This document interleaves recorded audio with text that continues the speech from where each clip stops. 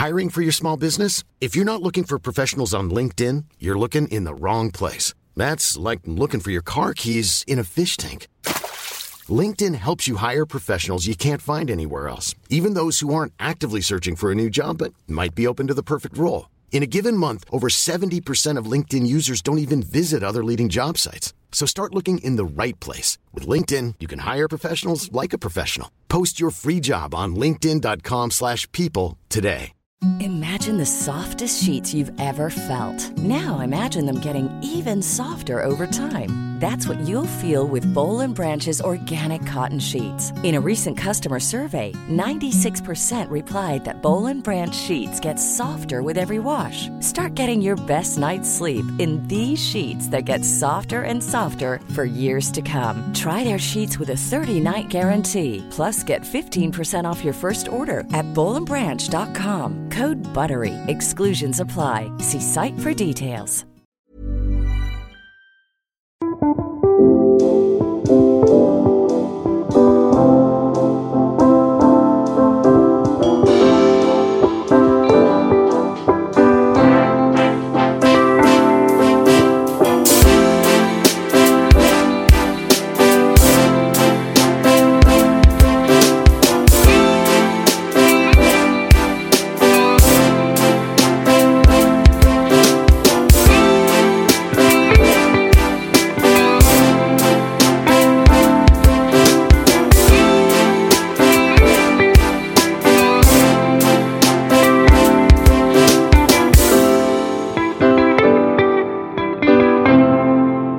This is Ronus Rullar, as it's called, my pod with Louise Kugelberg, that's right, yes. And Julia Schnabel. I'm so honored to have you here in my pod. Thank you.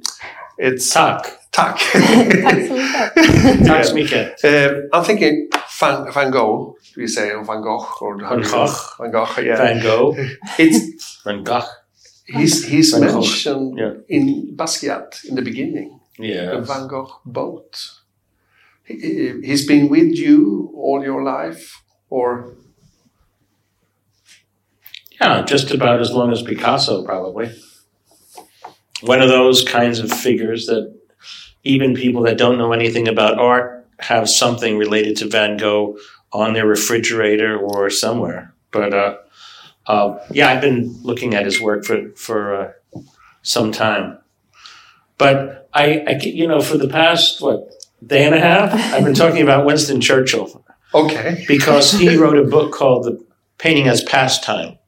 Very little book, but it's really informative. And I just wanted to say that, yes, I looked at Van Gogh's work when I was younger.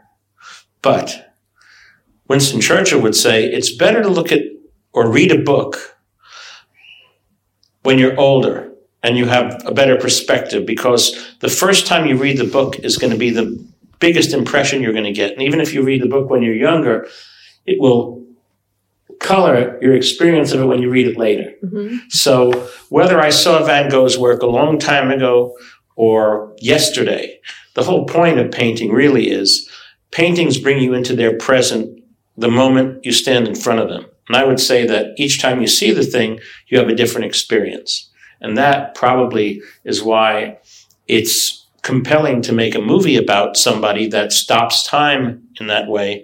And then his work actually continues to breathe and breathe on you and breathe through you. He said, how, if the work in progress now, process now with you, how has that been? How did you, Louise, came into this project? Well, it all happened very organic. Julian was at Jean-Claude's house in Paris writing the script about Van Gogh, and I was coming there with him, just listening to their conversations in the beginning. And I guess at one point they wrote different scenes looking at different paintings. And when they were going to put this into a narrative, I think they saw two different movies. And I understand the vision that Julian had. So I started to put the scenes together. And that was sort of the starting point of the collaboration for the script. Yeah.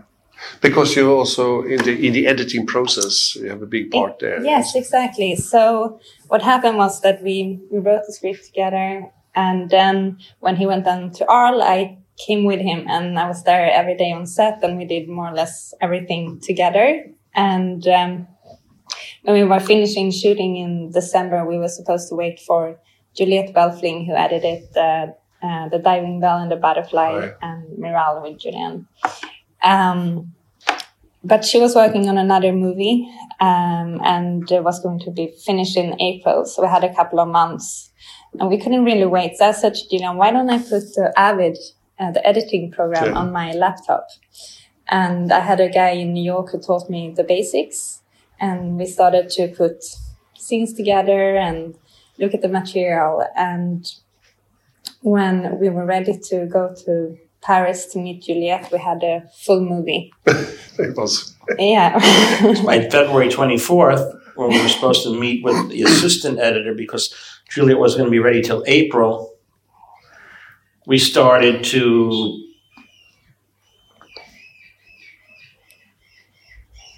we were so far gone by the time we got back there that when Juliette got involved, she started to take out everything that characterized it as itself.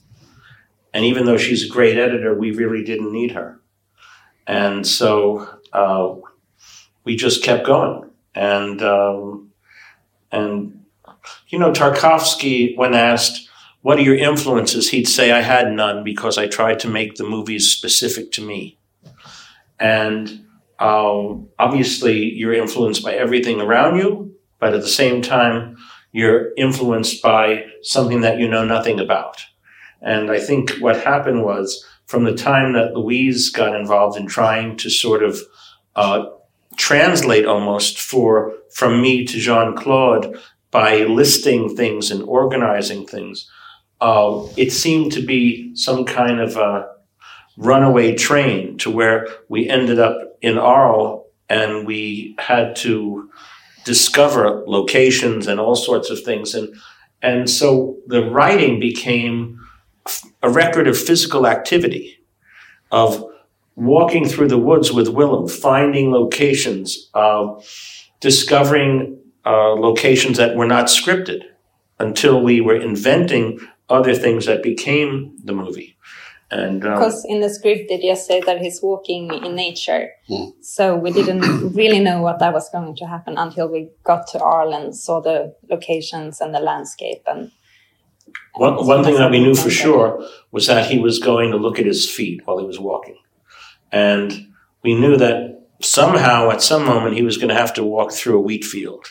And there was no wheat in Arles when we arrived there. So we sent Benoit Delhomme to Scotland, where there were wheat fields still, and asked him to film his feet walking in Van Gogh's clothes. So he's wearing Van Gogh's pants and shoes, walking through wheat fields in Scotland. And then out of, say, 6 hours of looking at his feet, walking through terrain, we had a couple of moments. We had a minute. That was perfect. But I think what Benoit learned in that process was that you need to film as you're seeing, not like you're filming. Just make it feel like you're looking rather than filming something. And once you do that, there was a kind of fluidity that I think he found that was absolutely perfect for the movie. And he also he used the red camera, and he invented, what do you call it? Some kind of holding device where he could operate. So he can hold it both in his hand, and he could run with it, and he can film up and down and be very, very flexible. Yeah, this is the thing. Nice to say that, Louise, because in this film has these beautiful views and also very close up, like one of these Danish guys, you know. That is, I can't remember a scene like that in one of your earlier films that really close up.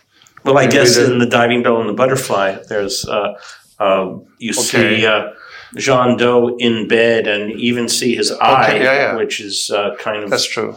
But I think that image of his eye also, I had seen Come and See by Emil Klomov, where this cow is shot in the middle of this war. and the cow's dying in this field, and you just see the cow's eye, and I was very... You ever seen that movie?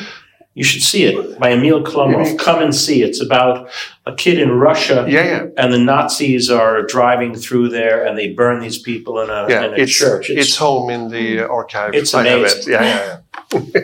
In Swedish, it's gå och se. Yeah, come and see, or go and see. That's yes, true, exactly. That's true. Well, anyway, but I really saw that this was a lot of camera that was really in action here.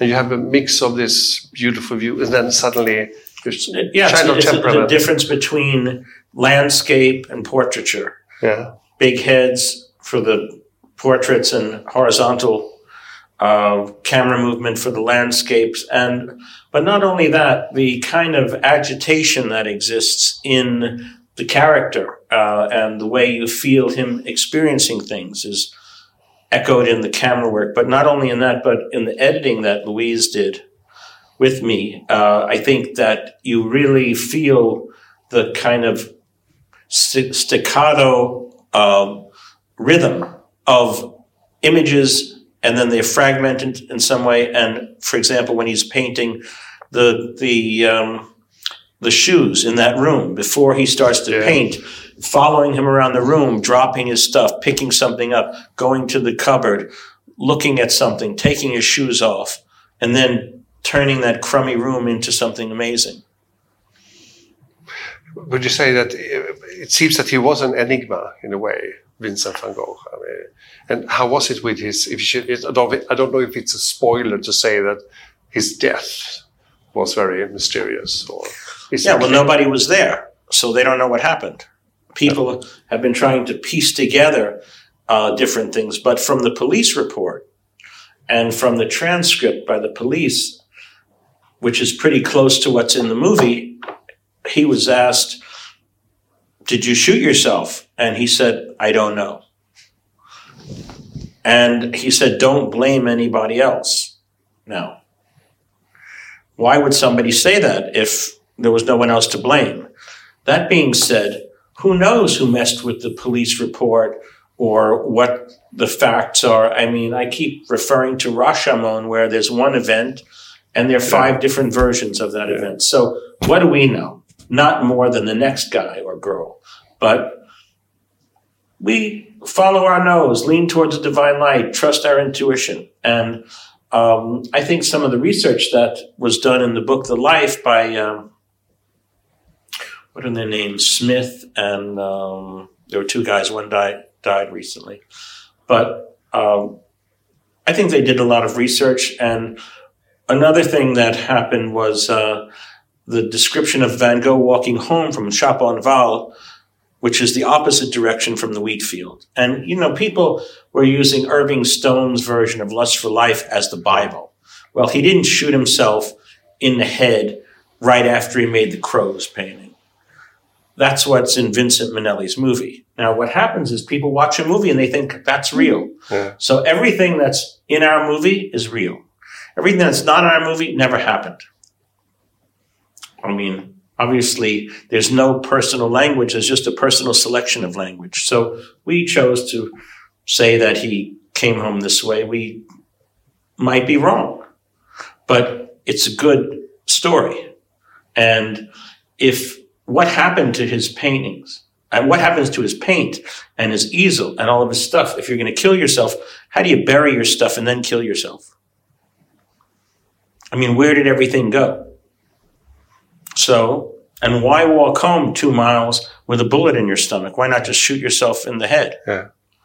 So, and also it's in the in the police report that he said that don't blame anyone. Yeah. And what we are seeing in the movie is exactly what the report was saying, that he sort of say, I never had a gun and don't blame anyone. So. Yeah. And there's a record of this guy, Rene Secretan, running around in a Buffalo Bill jacket, and also the fact that Ravo's gun disappeared and he didn't have it. So who knows? But it was, again, also the thing about the the ledger. I mean, the Van Gogh Museum has not authenticated the ledger, but the person that wrote the text for the book was Ronald Pickvance, who authenticated many Van Goghs and also curated the show that was at the Met years ago about Van Gogh and Arles. Now he's dead. He was 84. Why would he need to sensationalize his what's the word when you discover something? His discovery. I mean, he had no use for that. Also, this woman, Bogomila Welsh, who probably will go to her grave trying to prove that that thing is real. Yeah. That being said, it was very, very helpful to us to know her and to go through that because it helped us to catalog all the paintings and know which paintings would have been in the cafeteria, which paintings would have been in Theo's house. And in doing that, we could make poetic license decisions about, okay, well, we're going to paint the painting of the Roots in 1888 instead of 1889 because we want to invent this situation where the kids disturb him. He scares the kids. They throw a rock at him. He grabs the kid's father, beats him up. He ends up in the hospital. Why is he in the hospital? So his brother can come and save him, write a letter to Gauguin to get Gauguin to come to Arles. Yeah. But also the story about the ledger fits perfectly in the movie. I mean, that he actually make these drawings and she never find them, and we find them in 2016. It's kind eternity. It's wonderful how everything gets together. And if you sit in the movie theater with other people like we did yesterday, every time people read that, you always hear people go, oh. It's fantastic to get something like that. But how come, is it this a part of it that he did? Is it true that he didn't sell any of his paintings during his lifetime? Is it so? He traded works with other artists. So I'd say that the works that he traded had value. Certainly the letter in the movie that Gauguin writes to him that he reads in the hospital, that's a real letter. And also the letter at the end of the movie in yellow when where Gauguin writes about him writing Je suis le Saint-Esprit, you know? I'm the Holy Spirit and I'm sound of spirit. That's something that Gauguin wrote 4 years after he died. So I think that we take things that we can use and make them feel real. And then obviously there was a question a guy asked last night after seeing the movie saying, what is reality? Which I thought was a pretty good response to the movie. What is reality? It's not what's real that's in the movie or not, is what is reality? When you make a work of art and you inhabit that work of art, what happens to you? Let's talk about that for a minute. I mean, you were talking about Lou Reed before. Yeah. You talk about a record. You hear music. You inhabit, let's talk about Berlin. You inhabit the story. You live the story. You live the story thinking about Caroline and what happened and what she did with the Black Air Force sergeant and all of that stuff. Why do you engage in that? What happens to you? And when does that stop being something that you're listening to and something that's a part of you, that you carry around with you, that is you, ultimately? So when somebody talks to you and you hear something that refers to that, it speaks to something that's been living inside of you. And so what's the use of making something? Why do people make anything? And ultimately, I think that's what our movie is about, making something, or he made something that was able to transgress death. He was able to make something that speaks to us still. When he says, I am my paintings, he wasn't kidding. You walked up to one of those paintings and he's right there. And you carry that with you just the way you carry Lou's record with you. Now, I knew Lou, you didn't know him. I mean, but but when I hear his music wherever we are, there's something that my life is different at that moment while that's going through me. So I think we're talking about what goes through you and into you. What is it about being? In fact, Oliver Stone wrote me a letter about Willem's performance, and he said Van Gogh passed through you into him. And so we pass through each other, through working with each other, talking to each other. What are we trying to do? And so sometimes when we talk about these facts, or is this true, or is that true? Well, what touches you is true. And what you need to, everything's a part of something else also. So say we've got the part of the movie where those kids do that, or where we use the ledger. But in terms of the story, all of a sudden you feel something for the lady that gave him the book earlier in the movie. And that describes that. And you start to, you can't separate one part from the other part. And for example, most art is, if there's anything, if there's it's as strong as the weakest link in the chain. Whether it's a painting, if there's a crummy part of the painting, your painting's crummy. Everything's got to be perfect. And it has to be a seamless fiction. So it's funny because I wrote a script about the perfume, the book The Perfume, that was never used. But my attitude was that I wanted people to suspend all their moral judgments because the guy does such horrible things, because all they really should be interested in, does the perfume work? And that's really what, and they go, wow, because the audience then can sit there and think, yeah, these people really don't know how good that perfume is. And that's what you want to see. That's the magic of the power of suggestion. I'm thinking of, is there a myth about the suffering artist or so? Like in Vincent van Gogh, everybody, you feel away pity for him and he's cut off his ear. All these things is like a thing you read about today. Did you see the movie, sir? I haven't seen it. Unfortunately, not yet. I think he looked pretty damn happy when he was out in that field.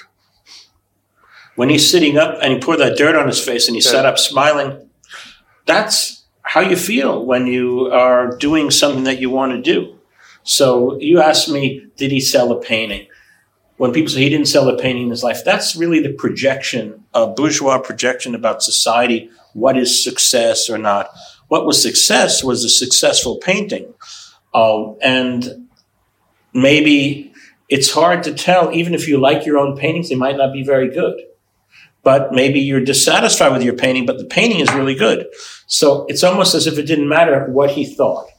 But one thing is important is that he, like he says to Dr. Gagé, when I paint, I stop thinking and I become a part of everything that's inside and outside of me. And I think at that moment in the film, he also has resigned himself to the fact where he said, I used to think that artists were supposed to teach people how to look at the world, but I don't believe that anymore. Now I just think about my relationship with eternity. And I think when people are younger, they're trying to convince people of something else. They want agreement from others. After a while, you realize that it's the practice that you're interested in. That's what's engaging. That's when death is sort of pushed aside for a while because there's something that's infinite and fulfilling in the practice of doing that thing. So what was your question? Well, the question is about this. I don't know. I'm not an artist. I have painted. But I mean, is there kind of a myth about the suffering artist, whether it's a musician or is Well, I think that the cliche, I don't think our movie is a cliche. No, absolutely not. I don't mean that. And I think our reason for doing it was also to kind of dismiss and dispel a lot of that stuff. But I think also we have scenes, for instance, when the kid is throwing the stone. Yeah. And he runs after and grabs the kid. And then the father's kids come out and see him having his hand on the kid's father. The kid's father. Exactly. See Van Gogh having his little boy in his hands. I mean, who wouldn't, explode and get really angry? Yeah. And I think he was really misunderstood. I mean, the people in art actually signed a petition against him. When he went to San Remi, they didn't want him to come back there. Okay. And he kind of, he was different and people saw him different and they were bullying him. And I mean, then you also become that person or that creature that people project on. Yeah, I like that in the film, that he seems, I mean, he just takes up his canvas and he starts painting, and he just loves it when he has his brush in his hand, isn't it so? That yeah. Is it so for you as well when you're doing your big, fantastic works, that you're as when happy? I'm painting, I usually feel pretty good. I get disturbed if it's turning out the wrong way, but I feel pretty good when I'm doing it. Yeah. But for example, in that movie, Beale Street, did you see that? Yeah. Okay. The black guy, well, they're all black, but the black guy and his young wife go into the grocery store. Yeah. He steps out and that cop sees him. Yeah. He doesn't understand the gravity of what's really happening. He thinks he's free. James Baldwin is saying, well, black people are not free in the United States. Here's a normal guy standing out there. He doesn't understand that this is going to ruin his life just by speaking back to this guy, or just by being himself. It's no different than Vincent just being the way he is in Arles and not understanding that they're people.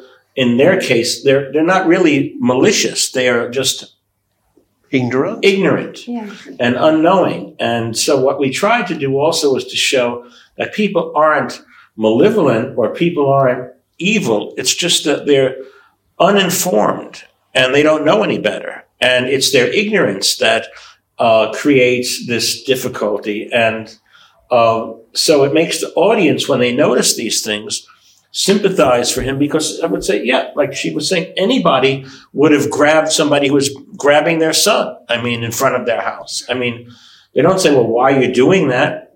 They just say, you know, but obviously also we invented that scene so we could get him in the hospital. So the idea of the suffering artist, well, isn't Buddhism suffering? I mean, basically life is suffering.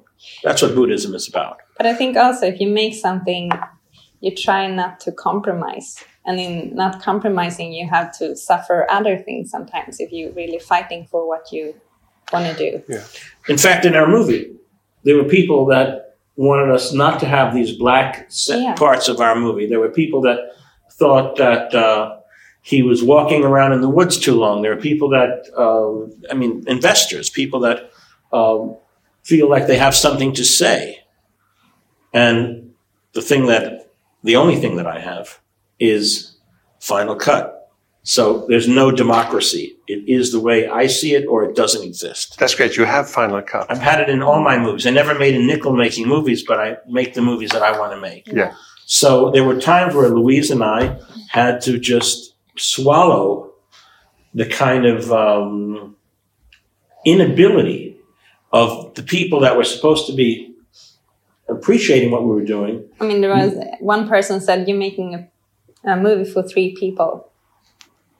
And is this a movie? This is one of my questions. Should we take that is on this paper? Should we take that now? Is there a balance you have to walk between doing your art as you want it, or together, or for yourself, and a kind of, if I do like this quote, commercial value for a film? How do you look upon that? How do you do? No, because we don't do it. I mean, somebody asked me in an interview on stage, if you were going to make this movie for a wider audience, how would you change it? And I said, I wouldn't change a fucking frame. So He likes that. it's exactly the way we wanted it to be. Yeah. And believe me, there were people kicking and screaming while we were doing this, and we had to look at each other and just sort of be a bit frustrated those days or whatever, but never.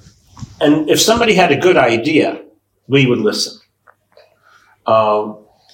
And I mean, but you have to, I guess in the CVJ book I wrote, listen to everybody and then don't take their advice. Yeah. But on occasion, for example, John Killick would have a really good idea. Yeah. It wasn't our idea, but I don't need to own every idea. If she's got a better idea than I do, thank you, I say. I don't think I need to protect my authority or my autonomy by having everything go my way, even if it's wrong. So I think that there's a lot of freedom on a set when I'm the director, where people can actually contribute something, say what they think. If I don't agree, fine. But if they've got a better idea than I do, fantastic. Okay, yeah. This is your fourth film about artists, I would say. Is it the fourth one?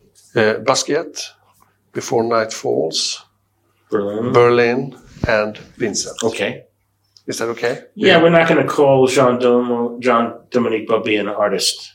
He was not. But he became an artist. He became an artist through his sickness. But yes, you're right. 1, 2, 3, 4. Yeah.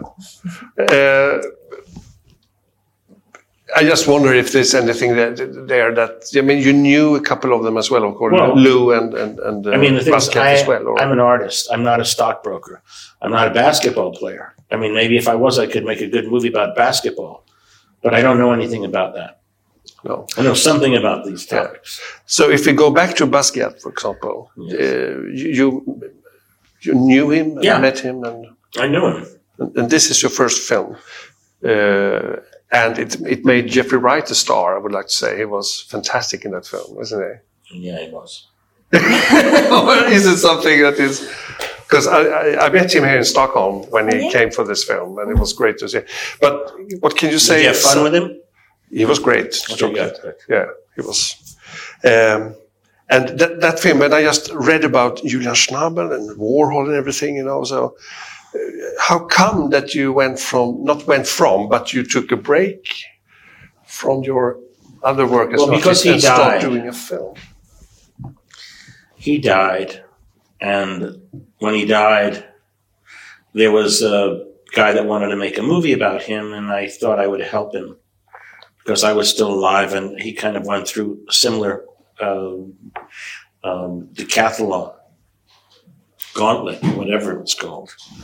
And I was still alive and he wasn't. And I thought I'd help this guy make the movie, but he didn't know anything about the topic. So at a certain moment, just to be true to Jean-Michel, I needed to take it and do it myself. Okay.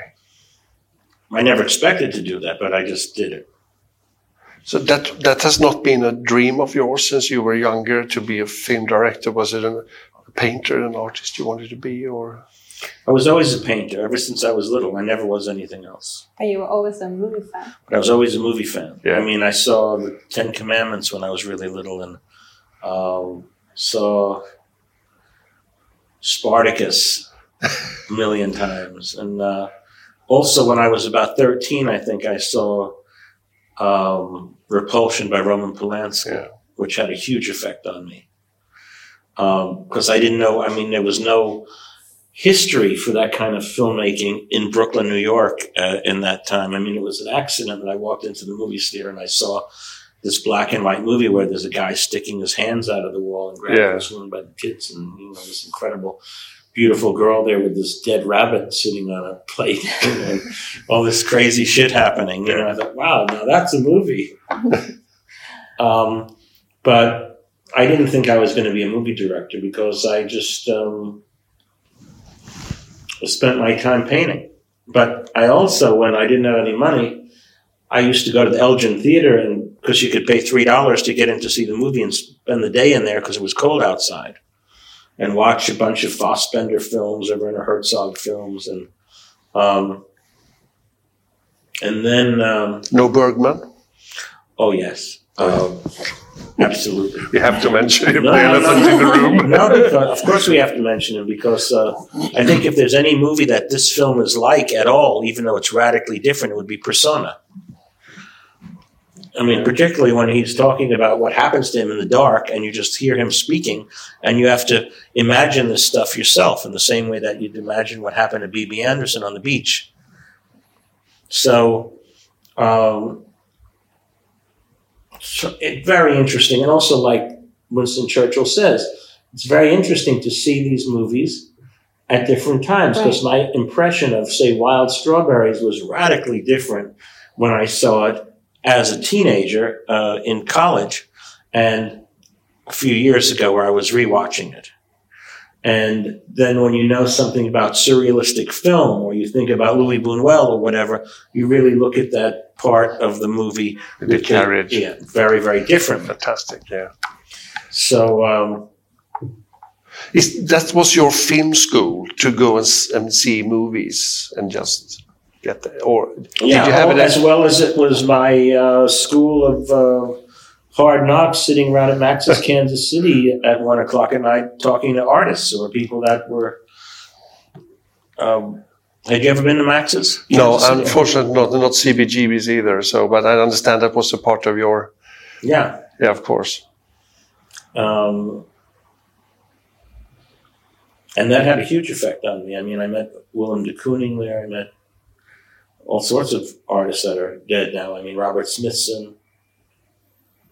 And all those musicians at that time, television, for example, Tom Verlaine and all those guys. Yeah, I used, I wanted to use Marquee Moon in Basquiat, but Tom Verlaine didn't want to let me use it. I don't know why. But I thought, Richard Lloyd was great. So I knew, what's his name? Who was in the Psychedelic Furs? Richard Butler. Richard Butler is a friend of mine. He's a painter also. Ah, he is, okay. But I haven't seen him for years, so I used what music did I used? Something before Pretty in Pink, or from Psychedelic Furs. I used a song. Nerdy song. When he's riding on the bicycle.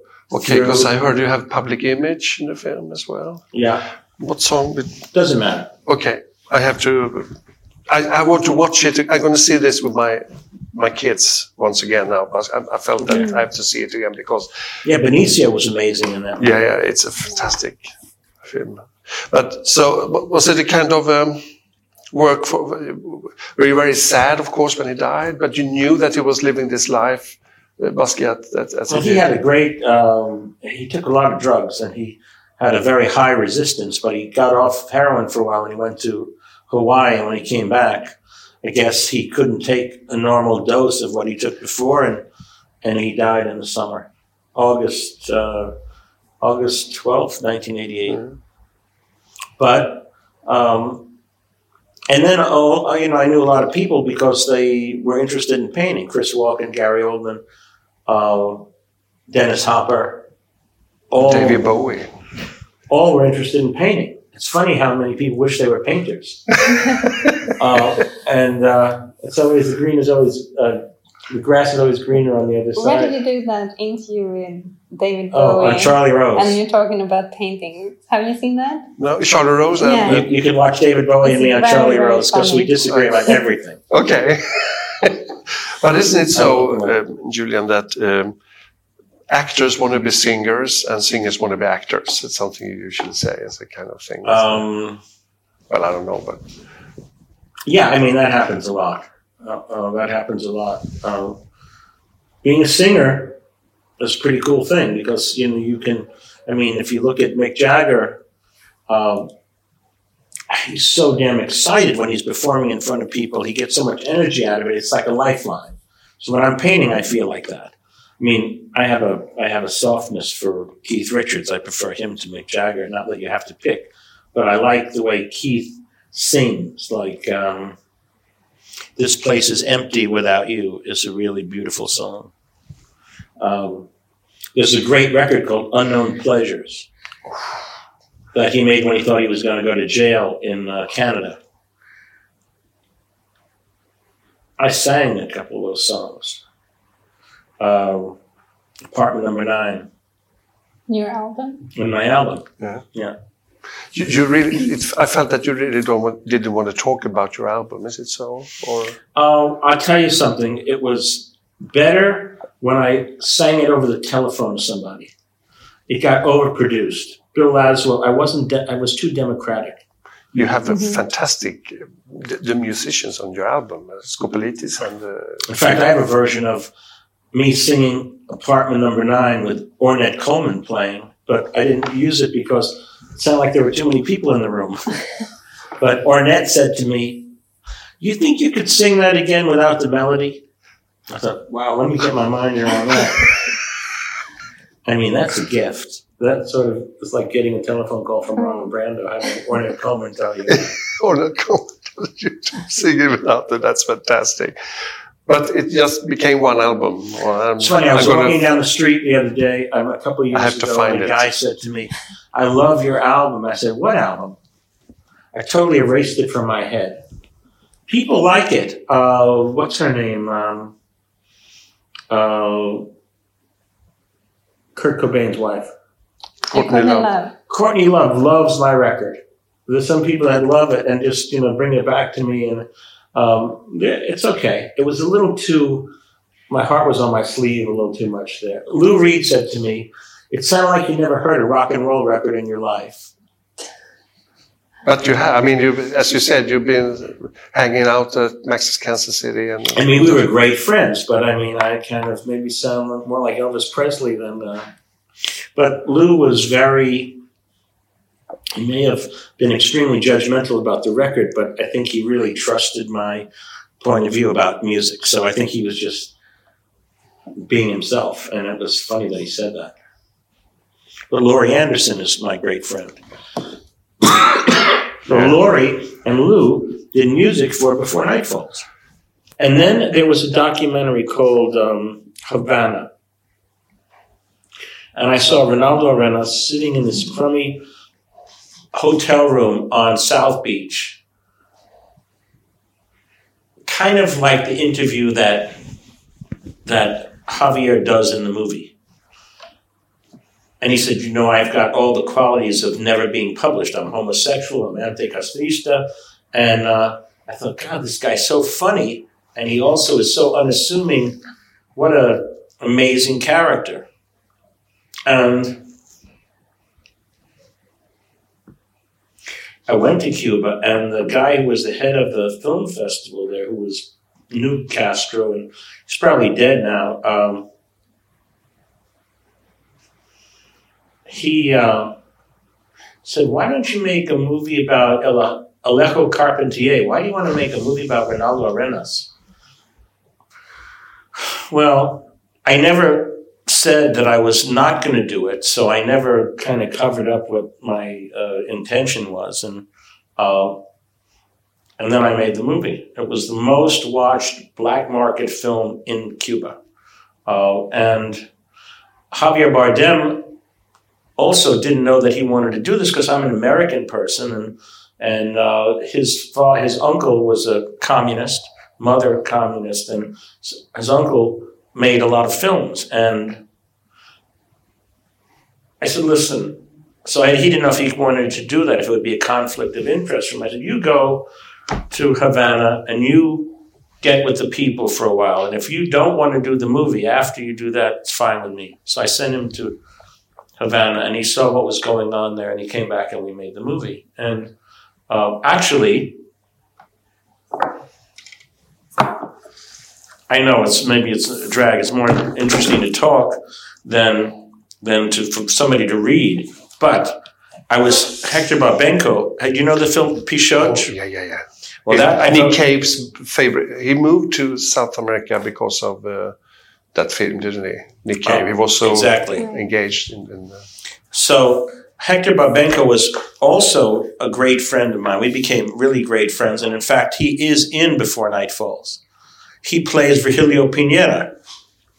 And just give you something. I will promise you something, Julian. You read it later? No, I want you to do it, but I just want to tell you that we're going to have a Julian Schnabel festival this Easter when we are on the countryside. I'm going to see that they see all your films. Okay, I promise he's going to find this interesting because this is amazing. Yeah. This guy there were two really great movies made in the 1980s. One of them was Raging Bull. The other one was Pichote by Hector Babenco. Pichote. About a kid who was in prison, and he actually was killed later by the police because he became very famous and he was involved in a bank robbery and they shot him. Okay, Hector wrote this in 2000. I'm 50 years old, and while I consider myself a citizen of the world, my heart and education belong below the equator. From this perspective, and as a professional filmmaker, I've seen South American cinema struggle to find a way of telling stories that combine the poetic elements of our culture with our social and political background. For 3.5 decades, we've lived with the phenomena of communism, in certain years with enthusiasm and in other years with disillusionment. More recently, we've seen the disintegration of the situation in Cuba, but we have never been able to create a film that represents our reality as fully as Julian Schnabel has in Before Night Falls. I believe Before Night Falls is an emblematic portrait of the world below the equator. It's a strong, poetic, and imaginative piece of work, a beautiful parable that begins in a place of extreme poverty and ends in a place of extreme wealth. It has far more than one reading. Perhaps most important, Before Night Falls is a portrait of the artist as a free man. It's very difficult to make movies about artists. I believe Julian has succeeded because he always considers the humanity of the character more than the plot of the story. He also has an extraordinary poetic vision in terms of how he sees the background and how he inserts the character into the landscape. Interesting to think about this movie now. Mr. Schnabel has invented his own cinematic vocabulary with this movie. Before Night Falls epitomizes freedom of expression, both in its form and its content. What is so interesting to me is that a Jew who lives in New York, a man who is almost a paradigm of a successful artist and not a guy who grew up in Colombia or Brazil or Havana, arrives and tells us a story that we were never able to tell.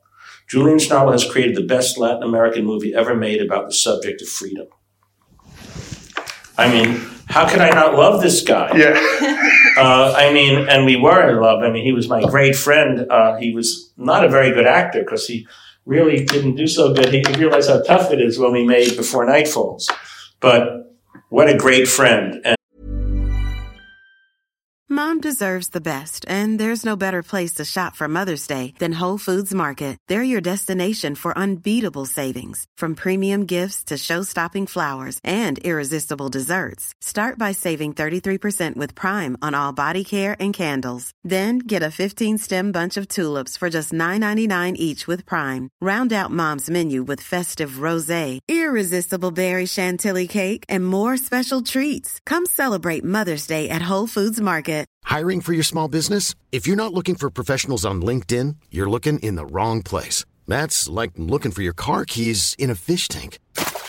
LinkedIn helps you hire professionals you can't find anywhere else, even those who aren't actively searching for a new job but might be open to the perfect role. In a given month, over 70% of LinkedIn users don't even visit other leading job sites. So start looking in the right place. With LinkedIn, you can hire professionals like a professional. Post your free job on linkedin.com/people today. Millions of people have lost weight with personalized plans from Noom. Like Evan, who can't stand salads and still lost 50 pounds. Salads generally for most people are the easy button, right? For me, that wasn't an option. I never really was a salad guy. That's just not who I am. But Noom worked for me. Get your personalized plan today at Noom.com. Real Noom user compensated to provide their story. In 4 weeks, the typical Noom user can expect to lose 1 to 2 pounds per week. Individual results may vary. And there's a documentary that somebody made about me called by Papi Corsicato, Julian Schnabel, A Private Portrait. You could probably find it on the internet. But Hector's in it. And I was at his house, and he's complaining because his maid thinks I made the best risotto ever. And he was very jealous. But he was really something. Yeah. But I must say, and I'm not just saying this to, but you have such a high standard of all your films. Very personal. You see when this is a Julian Schnabel movie, always. And I love the topics, of course, that you... And, of course, the Lou Reed Berlin is very strong since I was... As you said, when I heard it the first time, I was, too young, didn't have that intellect to understand until later when I was older and when I had some sorrows myself, not of that caliber, but things that happens to you, that you have the baggage with you in your cinema when you see your film and suddenly it just hits you hard. But he also made that stuff up. He never went to Berlin. That all happened in New York City. So he invented Berlin for all of us. Because it was decadent. Probably, I think. Don't you think so? Yeah. probably. But if we go to, maybe we should talk about is that the most commercially successful film, the Diving Bell, but that is the one that, and it won you prizes as well, of course. But you always have. Is that important to have prizes for films for your? I never thought in a million years that I would ever win Best Director at Cannes. I mean, what painter thinks that that's going to happen? So when it was happening, I thought, "Wow, this is pretty cool," and it was a lot of fun. It was distributed very poorly, particularly not in the United States, but I mean, the worst distribution we've ever had was on this movie in the United States now, even though Willem won Best Actor, because CBS didn't know what to do and they did a shitty job. And I have no problem saying that on the air. No, you have problems getting your art out, so to speak, your films out.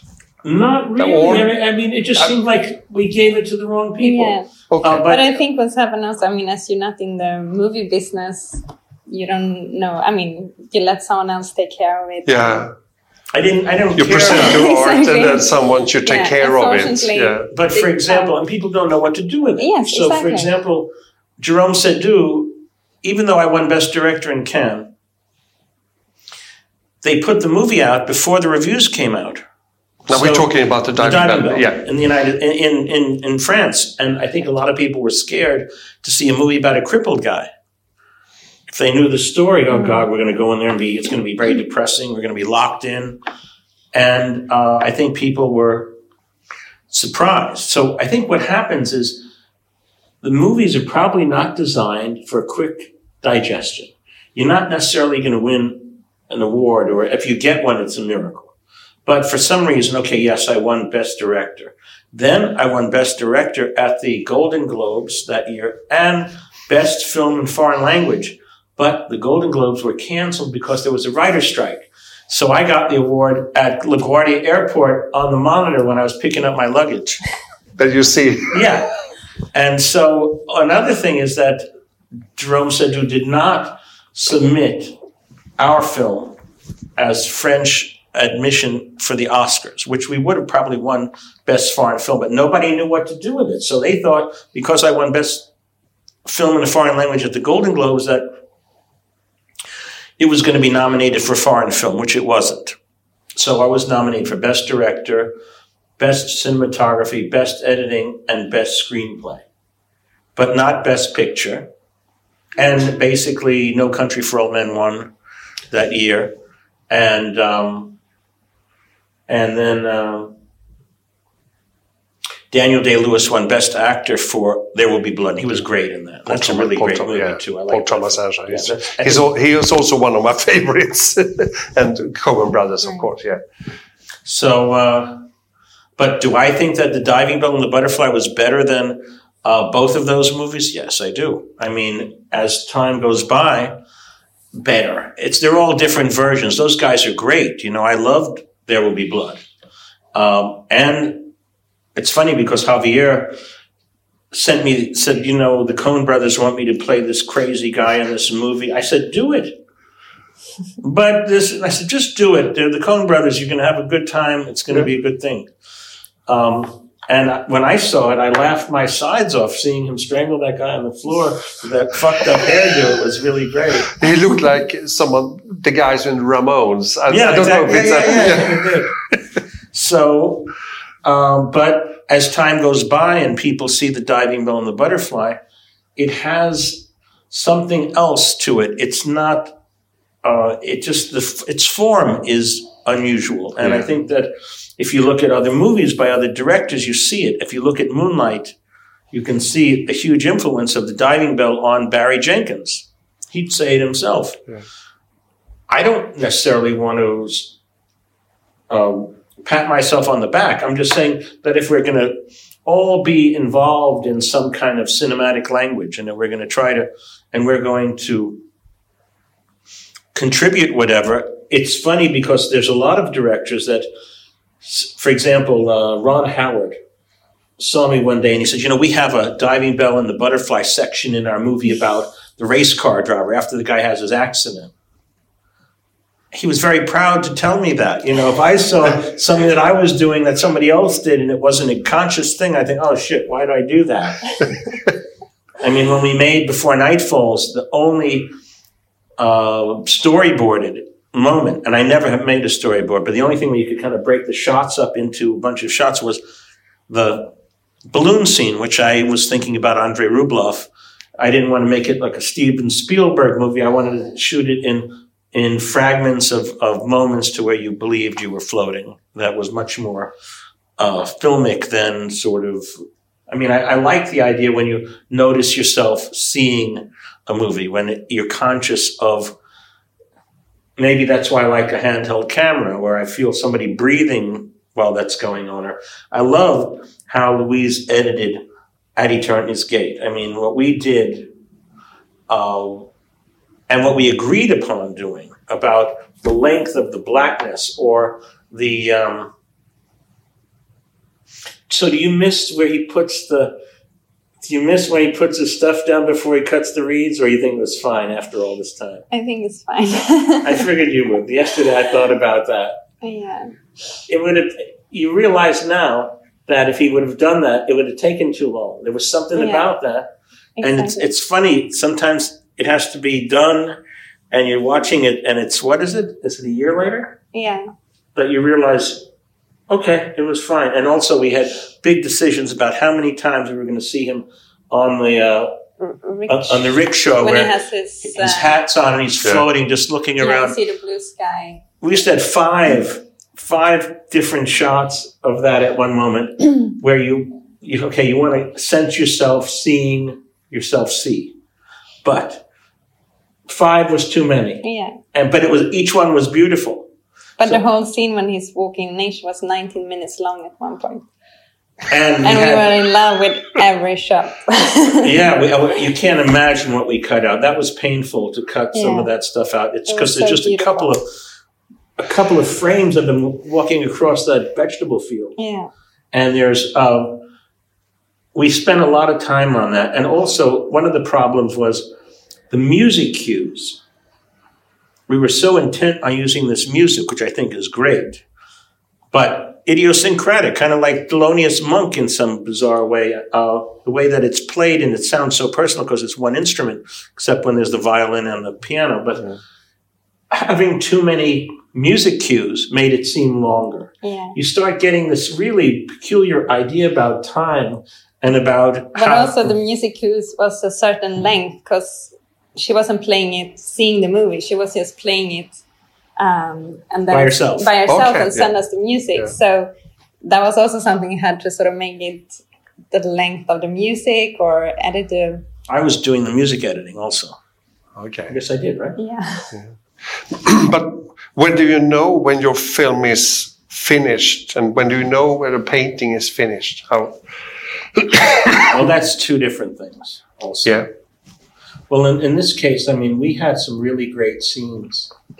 Beautiful scene that we loved with Patrick Chenet that we took out of the movie. And at first, I thought we're really getting to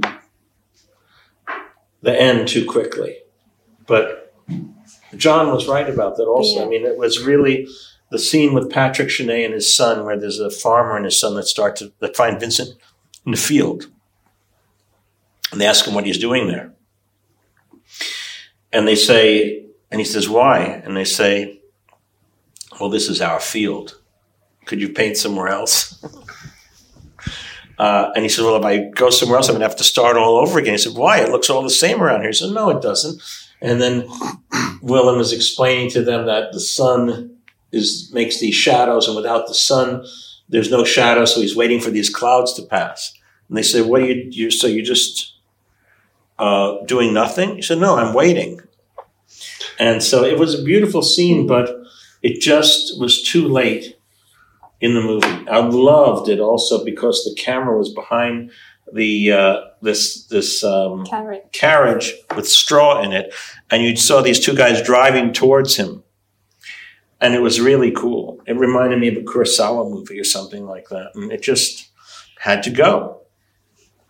And there was another moment with Alexandra Stewart, who was playing somebody's grandmother, and we fast forwarded 40 years, was it? 40 years to the future for a little bit, because the guy in the farmer says, "So what happens to your paintings?"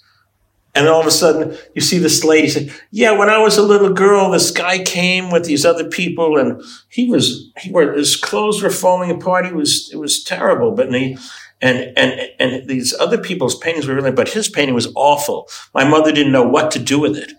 So of course she invited him in for a nice Sunday lunch with the other painters. And then when I was little, I used to go and collect the eggs. And so one Sunday I was collecting the eggs, and you know what? Attached to the fence of the chicken coop was the Dutchman's painting.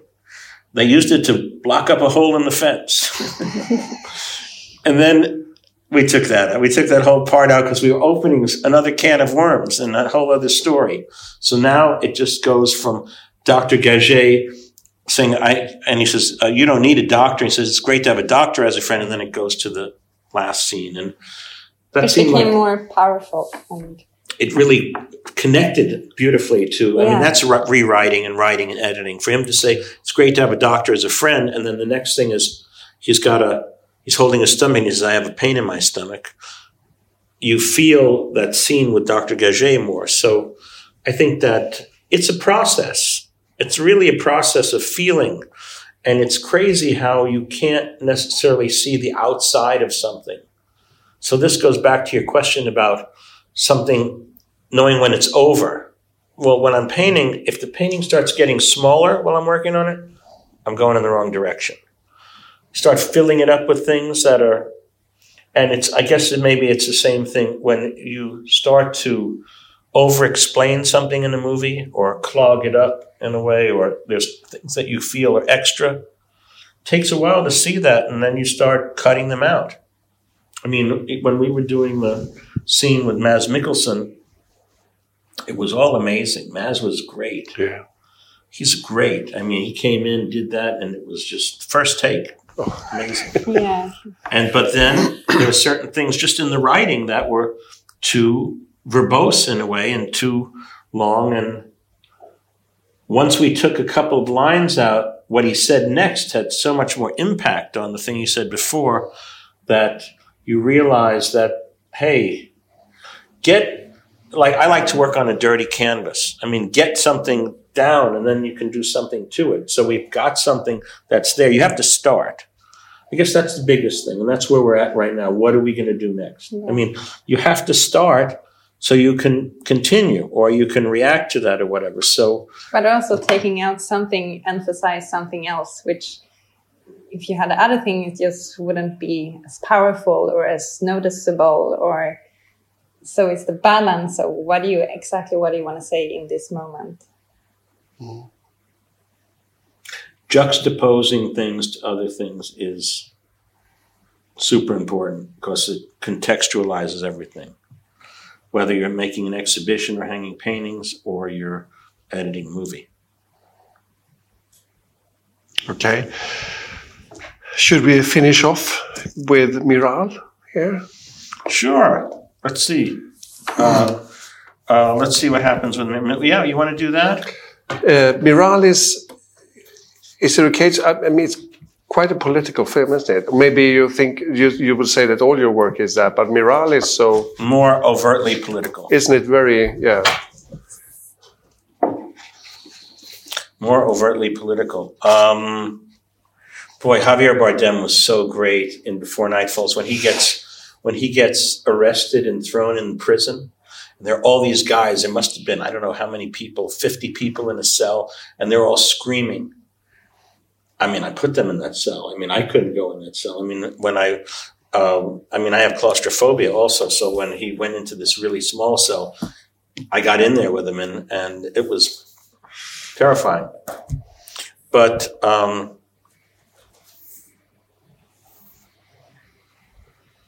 okay, let's see where we're at here.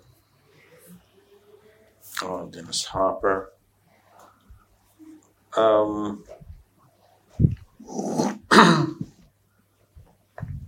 Okay.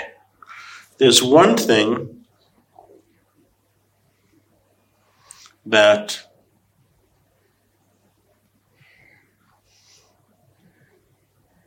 I just want to know if I could find... Oh, I know where it is. Okay. This is an Israeli writer, Abishai Margalit. I don't know him. Miral Miriam, it's called. I'm just going to read you the first paragraph. In the war of 1948, our house in Jerusalem was directly hit and damaged. At the end of the war, we moved to a new neighborhood. Not far from our new home was an orphanage named St. Vincent de Paul. Interesting, considering that's what the asylum is in our movie. It was run by the Daughters of Charity. The daughters used to wear grim-colored habits with wimples. The orphans were Arab girls. Their dress was a bit different. It consisted of a long blue and white striped dress and modest white collars. The girls always marched in groups, joylessly and noiselessly, in pairs and holding hands. I noticed their dress, but never their faces. One day, the procession of silent orphans crossed the street. One of the girls lingered behind. Her sandal was torn. The other girls noticed and started shouting her name. Maryam, Maryam.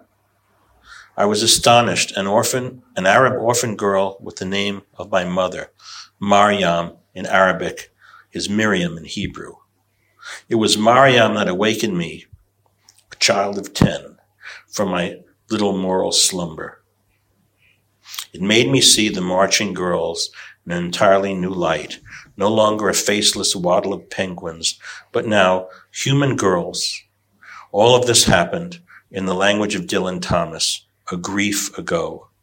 It is a grief that has lasted over 60 years of continuous, bloody conflict between Israeli Jews and Palestinian Arabs. The movie Miral is an artistic effort for radical change in our moral perception of the Palestinians.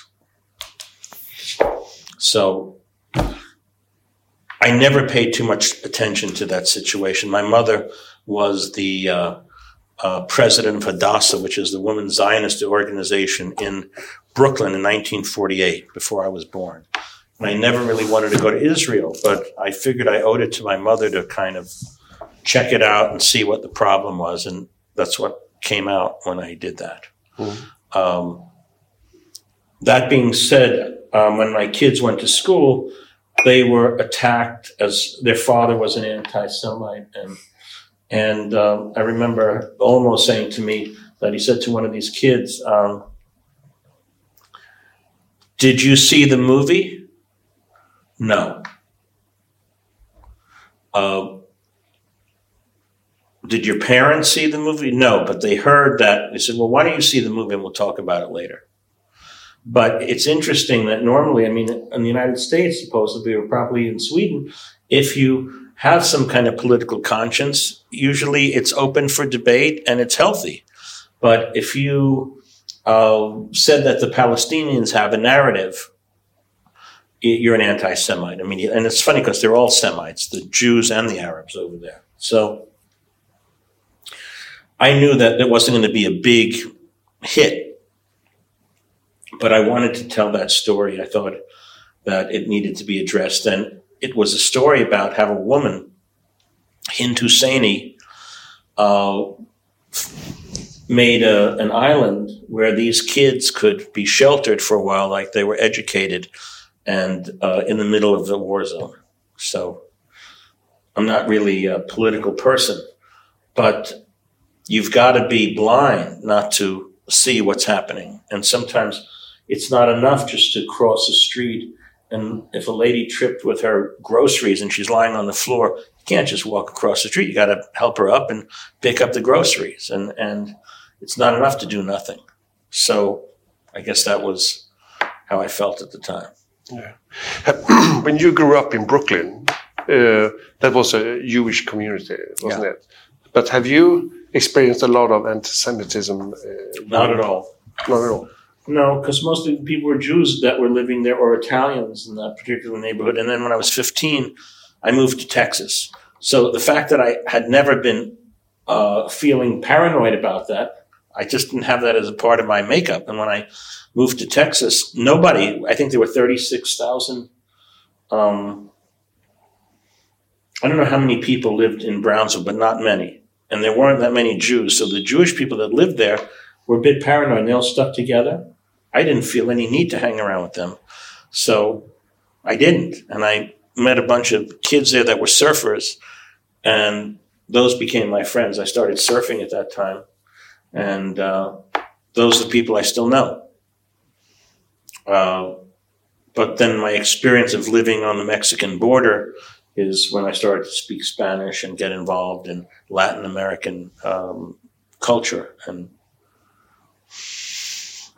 something like that. Yeah. Finally then, how many years will it be before we see another Julian Schnabel film, do you think? Do you have anything in the pipeline, so to speak? I don't know. You look tired when I say so. I am tired. I think Louise is more anxious to get back to work and to do it. Yeah. She could just direct her own movie, and I can, be her assistant or something like that, watch her do it. I mean, because John Killick, the producer, definitely wants her to do it. I think we have to think about really what it is, because if you notice, I mean, Basquiat was made in 1995, came out in 96. Before Nightfalls was done in 1999, came out in 2000. The Diving Bell was made came out in 2007, so that's 7 years after that. Berlin was made in 2010, I think. And they were made around the same time. So what year is it now? 2019. So I hadn't made a film for how long? When did you make Noir? 8 to 9 years. Probably 9 years, 8 years, 9 years. Yeah. So obviously I don't feel compelled to make movies all the time, but maybe I just need to become really pregnant with the idea, or something has to happen why do you think I made Van Gogh? What do you think happened? I mean, why do you think I decided to say, okay, we'll do it? I felt that it was something that whatever you looked, there was something about Van Gogh at one moment. I mean, it was sort of just coming towards you. And I think that you felt that you could, I think you realized at one point that you can really tell the story from an artist's perspective and do something that never had been done before. And I think also as that thought evolved, that you were, you have to do that to Van Gogh also, to tell this story, I think. I mean, as we talk about it, first, this man named Robert Kulzer, who runs Constantine Films in Los Angeles, had written a script for Perfume that was buried by Bernd Eichinger, that they still own. And he said, we'll give it back to you if you do this movie about Van Gogh. And I didn't even want to talk to him at first, but when I met him, he came up to me at Borchards one day in Berlin, and he was very, very nice. I said, listen, I don't think I want to do that. He said, well, let me just send you something. Would you take a look at this? And he told me about the book, and he sent me a script, and I read it. And I said, this is the same shit that everybody has done. It starts with a dream and a bomb going, and there's an explosion in the mind. Just forget it. And then so I sent it back to him. So for somebody else, I said, just somebody should do that, but not me. And then he had some other version. I looked at that, and I became friends with this guy, but I didn't want to make that movie. And then I was working on something else, writing something that got very complicated with Johnny Depp. We were very good friends, and we just shook hands. He gave me something, and I was writing this thing called In the Hand of Dante, based on a Nick Tosh book, great book, which we're kind of thinking about just trying to finish the script. It was about 80% there. Very complicated, but very, very far out. Then Laurie Anderson calls me one day and says, I know this guy. They found this book of Van Gogh drawings, and you could see the drawings. But that was after. That was when you already was writing the script.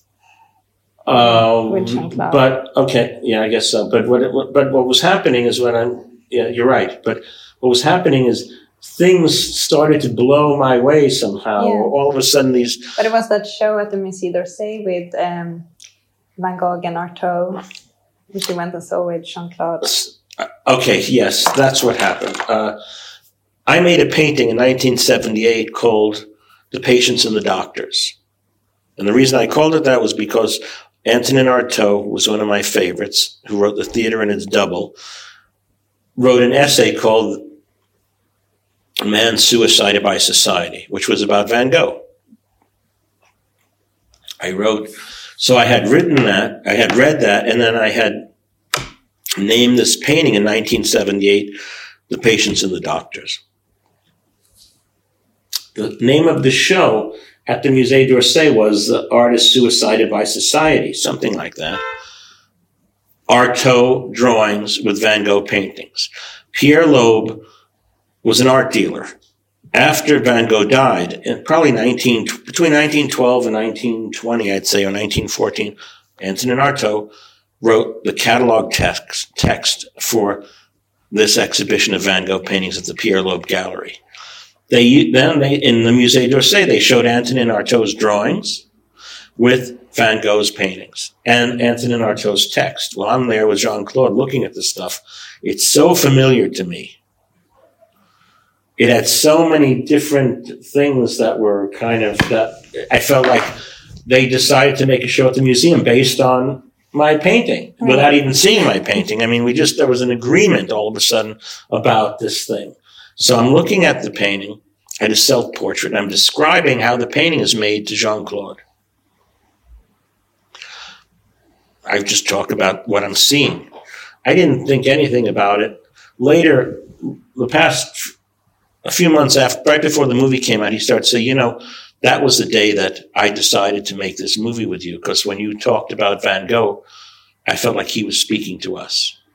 He didn't tell me that when I was talking. He told me that, 8 months later or something like that. But what you realized when you were looking at the exhibition was that if you started to write the script as you look at an exhibition, you look at one painting, and that become the experience. And that was how you want to approach writing. Right. So forget a biography. Let's look at different events. Maybe that didn't happen. Maybe it did, but it could have. So how do you make a movie about Van Gogh that nobody will know what's going on in it? Well, you invent each scene based on what could have happened. So, the war in Vietnam was going on at that time. Yes, he could have had a conversation with a priest. He read Shakespeare. He read Shakespeare because he spoke English perfectly. He went to museums. We know that he saw Jacob Wrestling the Angel by Delacroix. And so we start thinking about all of these things that, and then obviously we bought the letters, and Jean-Claude read them, and we read them, but it's truly a mix of so many different perspectives. I mean, really, Louise's upbringing in a rural Swedish landscape where, I thought she was crazy because she walked everywhere in England, in London. Whenever I was talking to her, it'll take me half an hour to walk there. I thought, doesn't this person ever know what a taxi cab is? But I realized that it's more interesting to walk places than it is to ride, which I never did, and I started to do because that's what she did. And but also the idea, and I would just want to stop all the time, but she would go further. So going further is the way you had to go in order to really see where Van Gogh was going, because he went further. And between the physicality of what she was doing and also just notice it. It's amazing when somebody notices something that you don't see until they point it out. And they've been looking at trees since they were little. The way light's hitting a tree. I learned a lot from her, looking at all of this stuff. And at the same time, I'm coming from a different place in Jean-Claude. He was the assistant. He was the assistant to the secretary to the general in Algeria. And he's the guy that's saying, yeah, they're all rapists. All officers are insane. So he's bringing his personal experience to it. She's bringing her personal experiences, and I am bringing my personal experiences to this. And somehow we arrive at something that is, one thing that she and I agreed on is that it was going to be very physical. And the experience of watching the movie wasn't going to be, and that's where I think Jean-Claude kind of contributed a plethora of amazing things to make the movie what it is. But at a certain moment, for example, Louis Buñuel didn't like music in movies. So I was always hearing this music in my head when Van Gogh was walking around. Jean-Claude definitely did not. And so to even want to play the music, which I tried to at first, to play the music for him, put him off. So fuck it, don't, if you know that somebody's not going to be uncomfortable with that, don't serve them chicken if they don't like chicken. I don't like chicken. But it was, but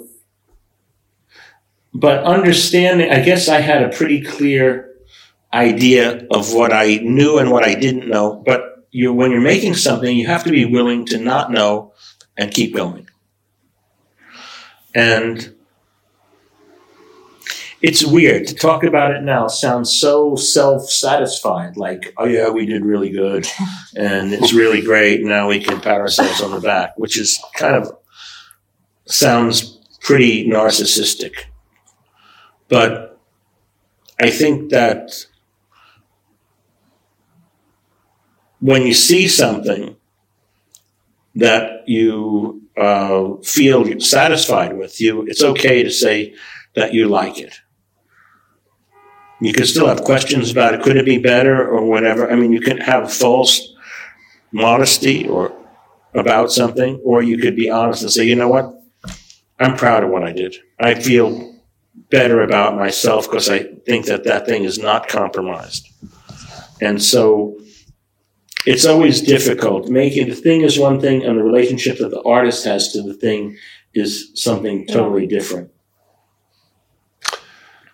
Okay. I have one more quote for you. Okay. Can I have that red book right there? Because her sister's working on what's it called? Your website. A website for me, and she was digging up stuff, shit that I wrote, and things that she thought should be on the website. And this is a CBJ book that was written in 1987, but this particular part was it's here.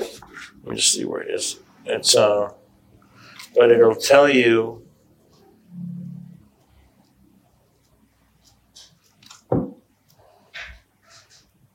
Okay.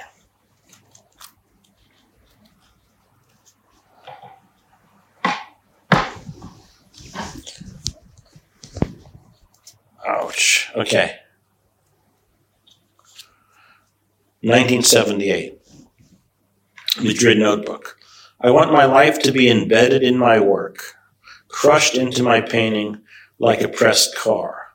If it's not, my work is just some stuff. When I'm away from it, I'm crippled. Without my relationship to what may seem like these inanimate objects, I'm just an indulgent misfit. If the spirit of being isn't present in the face of this work, it should be destroyed because it's meaningless. I'm not making some things, I'm making a synonym for the truth with all its falsehoods. Oblique as it is, I'm making icons that present life in terms of our death, a bouquet of mistakes. So I was 26 years old when I wrote that, but I guess we're doing the same thing still. Anyway, we tried. Yeah, thank you for your time. It's been great having you here in my pod. Well, thank you. Yeah, thank you. It's and now we're going to have a Julia Schnabel Film Festival with the family, so the kids can see the films. I hope you're interested enough to see this. That's why I brought you, to get you interested. I figured I needed some help.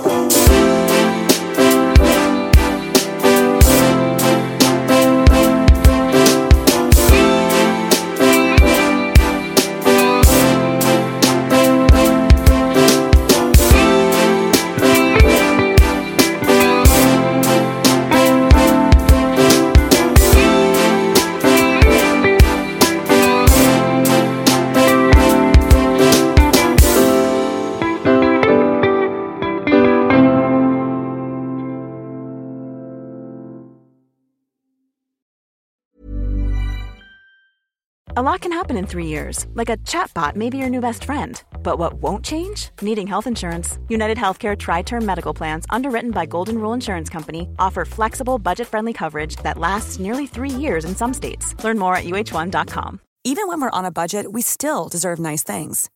Quince is a place to scoop up stunning high-end goods for 50 to 80% less than similar brands. They have buttery soft cashmere sweaters starting at $50, luxurious Italian leather bags, and so much more. Plus, Quince only works with factories that use safe, ethical, and responsible manufacturing. Get the high-end goods you'll love without the high price tag with Quince. Go to quince.com/style for free shipping and 365-day returns.